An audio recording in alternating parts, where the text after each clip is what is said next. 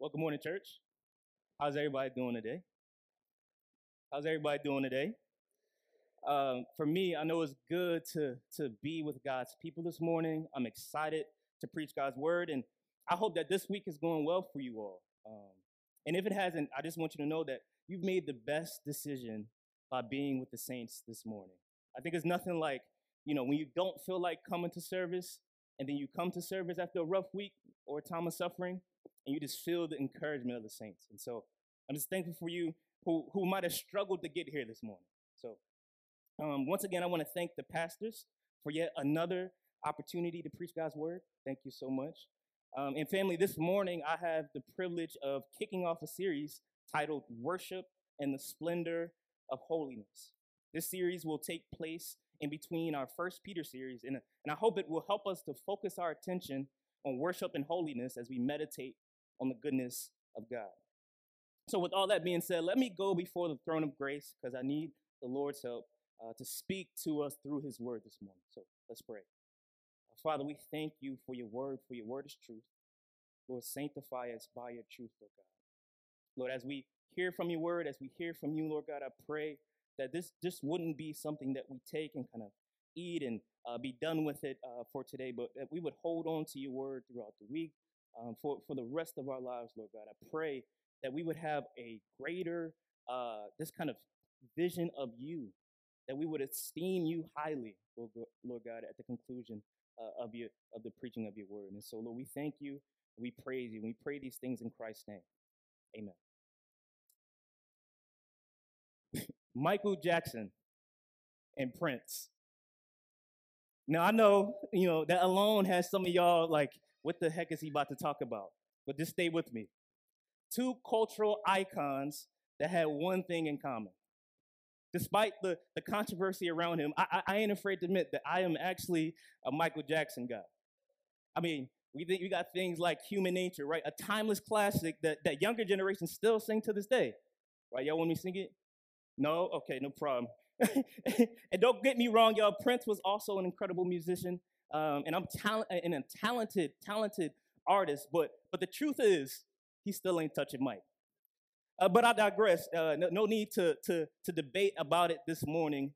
But for decades, critics have put these two amazing artists against one another.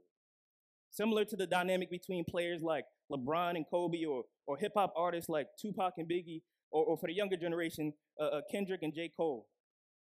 But the one thing that all these artists and players have in common is that they all have at least one common influence that they accredit their style to. And for Prince and MJ, that common influence was the one and only James Brown. Listen to what Mike had to say about James Brown. He says this: "When I saw him move, I was mesmerized. I've never seen a performer like James Brown, and right then and there, I knew that was what I wanted to do for the rest of my life. James Brown, I shall miss you, and I love you so much. Thank you for everything."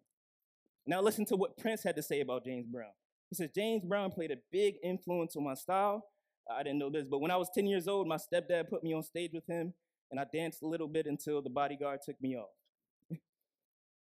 Again, two major influential artists that have sold millions of records, and yet neither one of them ceased to let the world know where their musical influence came from.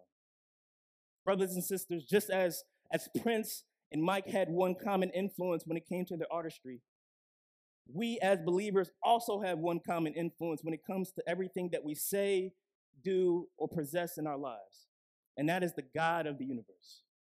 I'm inclined to believe that we as humans are often quick to give other humans their just due, their praise, and their flowers, and yet I find it interesting that we can either be slow or neglectful to do this with God.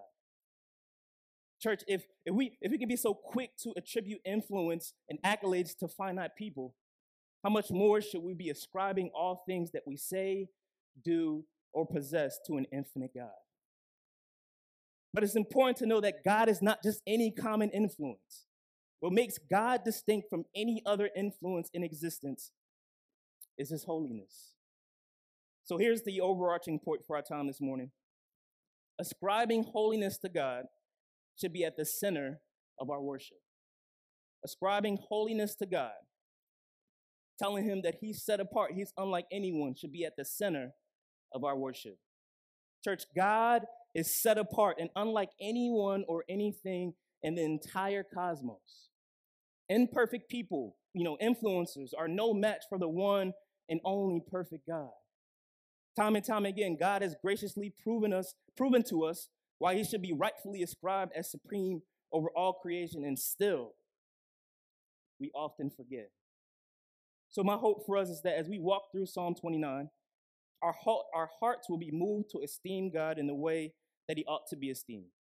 But before we jump into the psalm, I want to give us some brief context surrounding this passage. For those who don't know, the word psalms in Hebrew can be translated to mean praise. And in the English translation, the word psalms taken from the Septuagint can be best translated to mean songs of praise. The book of Psalms consists of both hymns and prayers, and this book teaches us how to commune with God in every circumstance of life, which is essential for the reason for why there are 150 psalms.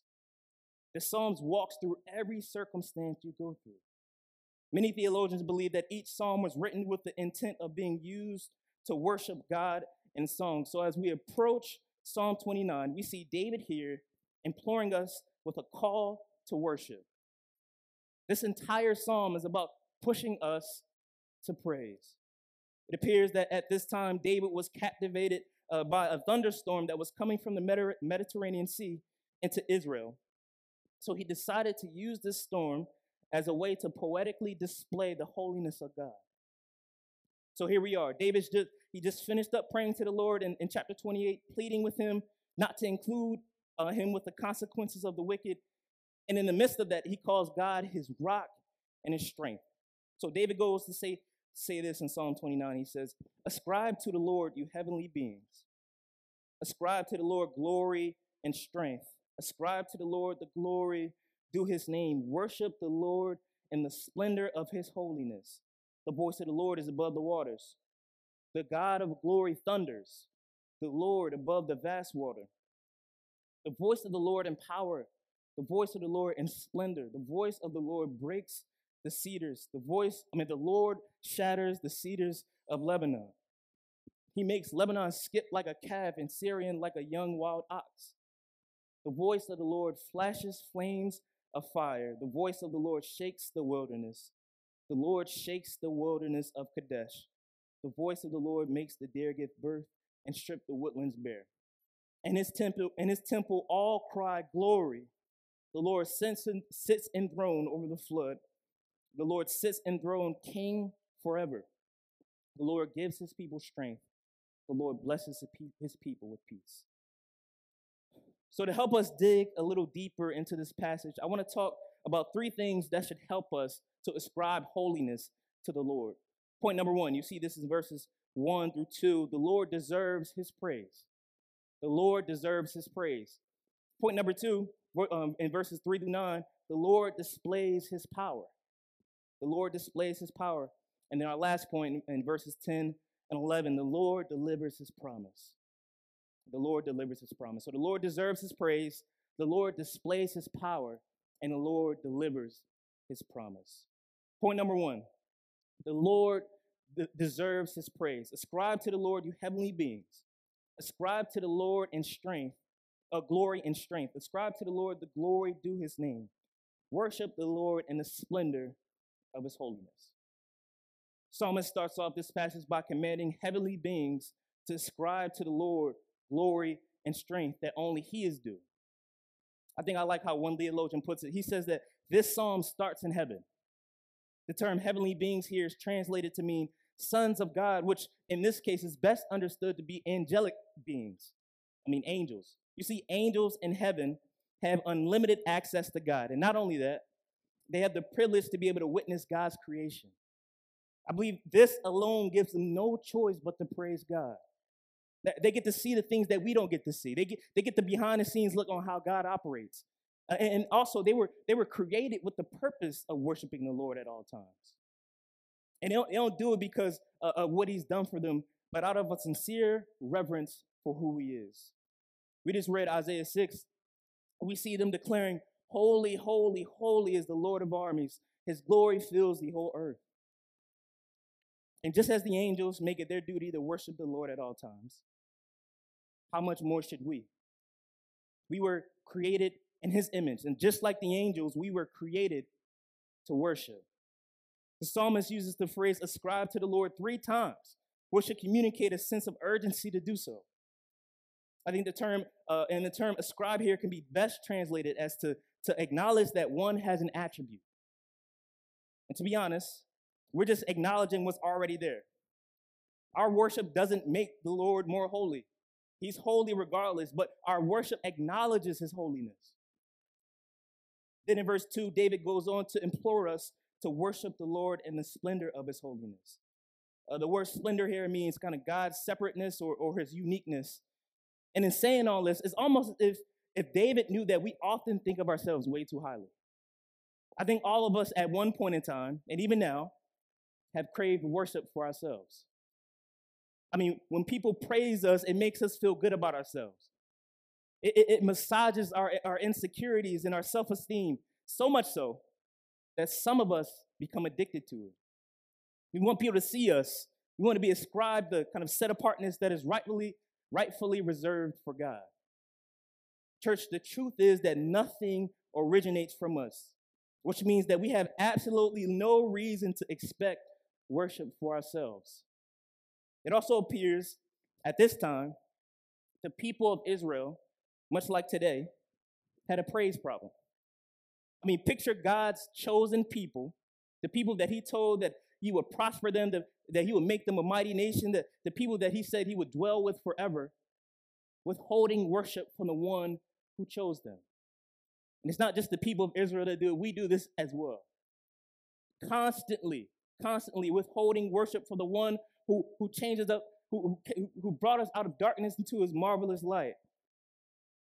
And they were not only neglecting to give God the glory that he rightfully deserves, but they were instead giving this praise to some other pagan gods during this time, much like us as well. It's clear that David wants his readers to acknowledge the Lord for his attributes of glory and strength. And this is necessary for us to do because of who he is. Simple. We ought to praise the Lord simply because he is the Lord. We should not need something for us, or we should not need God to do something for us just for us to praise him. We should not only seek to praise him circumstantially, I mean, either when things are going really well or when things are going really bad. We should not be giving praise to worthless idols that will one day perish. We should be more angel-like in praising the eternal God just for who he is. Period. So my question for you, ARC, is what has been the center of your worship lately? What other gods have you been ascribing worth to? Is it finances? Is it good things like your spouse or children or your job or academics? Don't get me wrong, these things are amazing things to celebrate. But once they become the center of your worship, they become idols. Truth is, whether you realize it or not, we all worship something. And many times, we fail to attribute our worship to God. So we have to ask ourselves, who or what is on the throne of your life right now? I know for me, I'm just going to be a little transparent. This might seem like a funny example, but it really isn't. I mean, you probably can relate to this too, but my phone and social media have been the kind of object of my worship. I mean, just think about it. When you wake up, what's the first thing you do? Start scrolling, check your phone, whatever. That's the first thing I do. When I go to sleep, that's the same thing I do. Scroll for about 30 minutes. Brittany might say an hour or so, but it's about 30 minutes or so. Look at me. I'm trying to make a case for why it's not an idol, but it is. But yeah, so that's one thing that I struggle to not worship as much as I worship the Lord. And I don't know what it is for you. It could be social media, it could be your phone, it could be people, but whatever it is, I know that my worship for God or to God is not where it ought to be. And maybe that's you this morning. Maybe your heart is hardened towards God this morning. Maybe suffering may have caused you to think that God isn't worthy of worship. Whatever the circumstance may be, I want you to know that there is grace for where you are and hope for where you can be in regards to your worship. And if you're struggling with this morning, sometime this week or when we get out of service, take some time to pray to the Lord and ask that he'd make your heart more worshipful. We have access to him in that way that we can ask and plead with him and he'll answer. Church, the good news is that we can all look forward to a day that is painted so vividly in Revelation 7, which tells us that we will one day be gathered around the throne, much like angels in Isaiah 6, worshiping without the threat of sin getting in the way of our worship.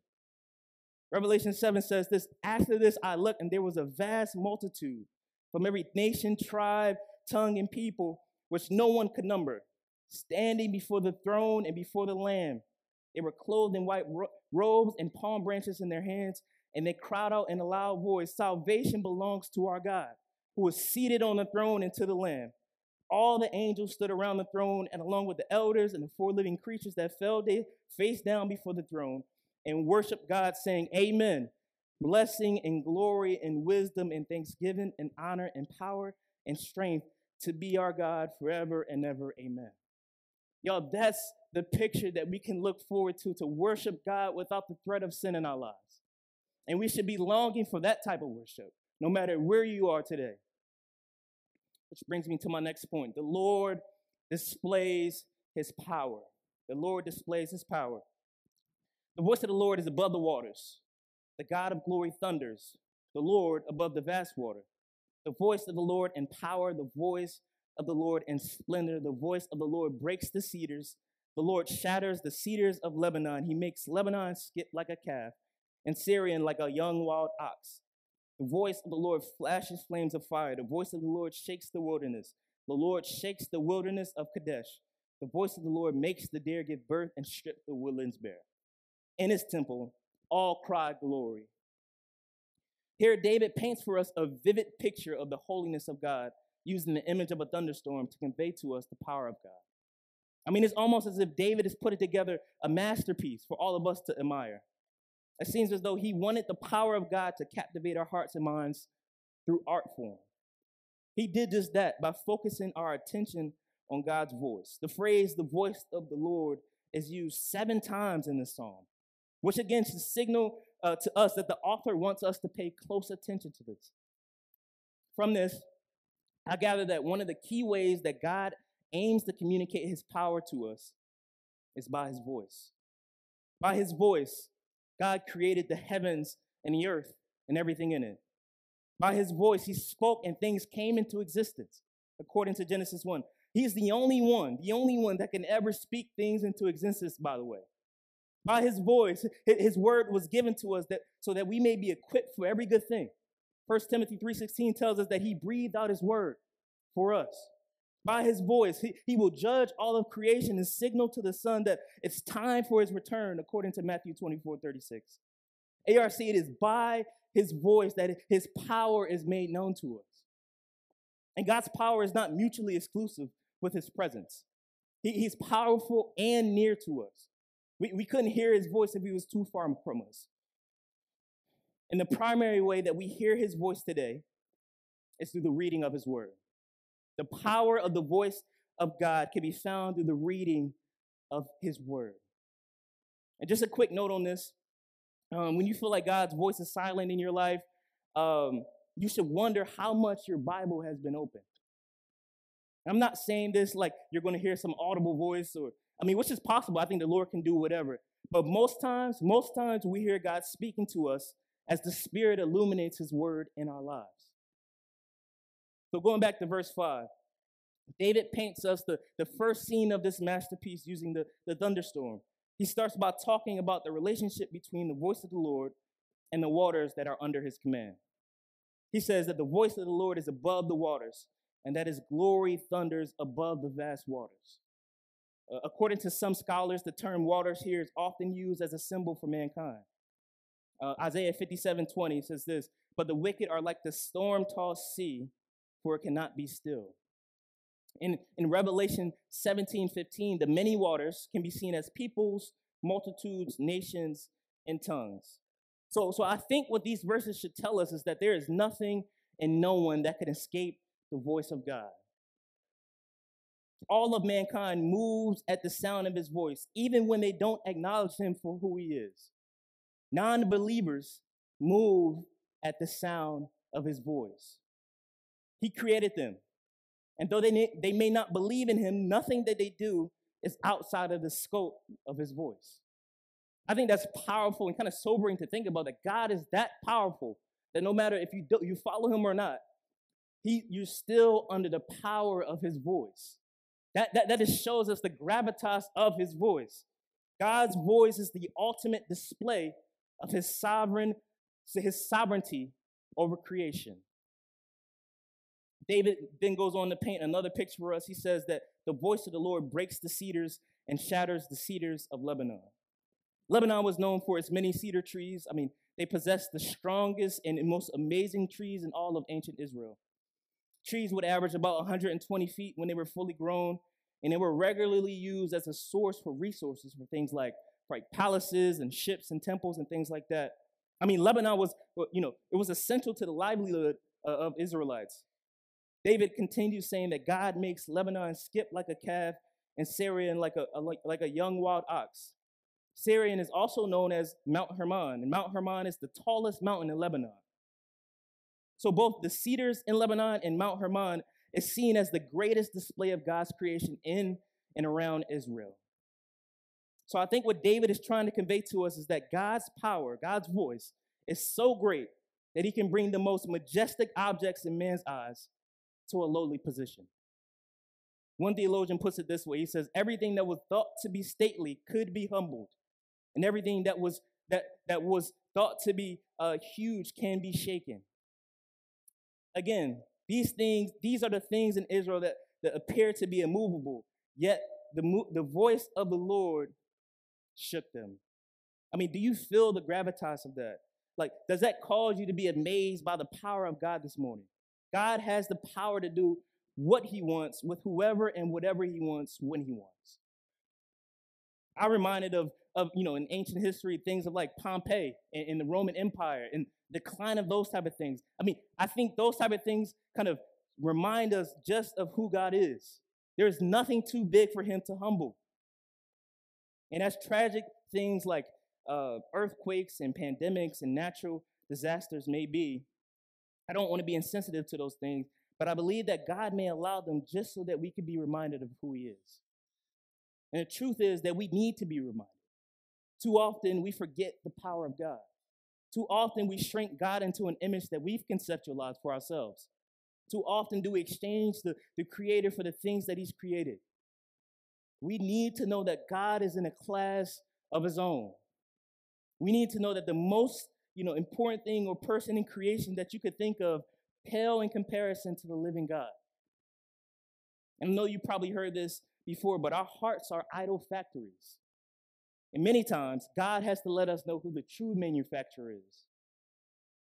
So ARC, what have you thought or made bigger than God in your life today? Has the voice of God become an afterthought in your life? Have you thought to minimize the power of God in an attempt to make him fit your own agenda? Brothers and sisters, let's not wait to ascribe holiness to God only when he does something catastrophic or cataclysmic, but may our constant disposition to revere God. So in the next 3 verses, 7-9, David paints yet another picture of the power of the voice of the Lord. He says this: the voice of the Lord breaks the cedars. The Lord shatters the cedars of Lebanon. He makes Lebanon skip like a calf and Syrian like a young wild ox. The voice of the Lord flashes flames of fire. The voice of the Lord shakes the wilderness. The Lord shakes the wilderness of Kadesh. The voice of the Lord makes the deer give birth and strips the woodlands bare, and all his temple cry glory. So continuing with this image of a storm, he says the voice of the Lord flashes like flames of fire, and that he shakes the wilderness of Kadesh. His voice even makes the deer give birth, and as a result, all in the Lord's temple cry glory. So the term flames of fire here can be best translated as lightning from a thunderstorm. David uses the image of lightning to give us a clear picture of the voice of the God. And the term shakes here means to tremble with fear. So this psalm gives us a clear picture of creation itself experiencing the power of the voice of God, and the response is fear. Not a scared, kind of timid or frantic type of fear, but a reverential type of fear. The voice of the Lord should cause us all to be in awe of him. And this temple, which in this context of this psalm could be best understood to be heaven, all, which here he's talking about the heavenly beings again, the angels, cry out glory. You see, what David is trying to get us to see is that after witnessing the power of the voice of the Lord in such striking images, there should be only one response for us, and that's worship. And our idea of worship cannot just be limited to singing a few songs and kind of getting emotional after, right? The endorphins are going. But according to Romans 12:1, our worship should be with our entire being. Therefore, brothers and sisters, in view of the mercies of God, I urge you to present your bodies as a living sacrifice, holy and pleasing in God, for this is your true worship. ARC, holy living is a form of worship. Living our lives in obedience to God is how we worship him properly. And we can throw our hands and sing loudly, and yet our hearts be far from him.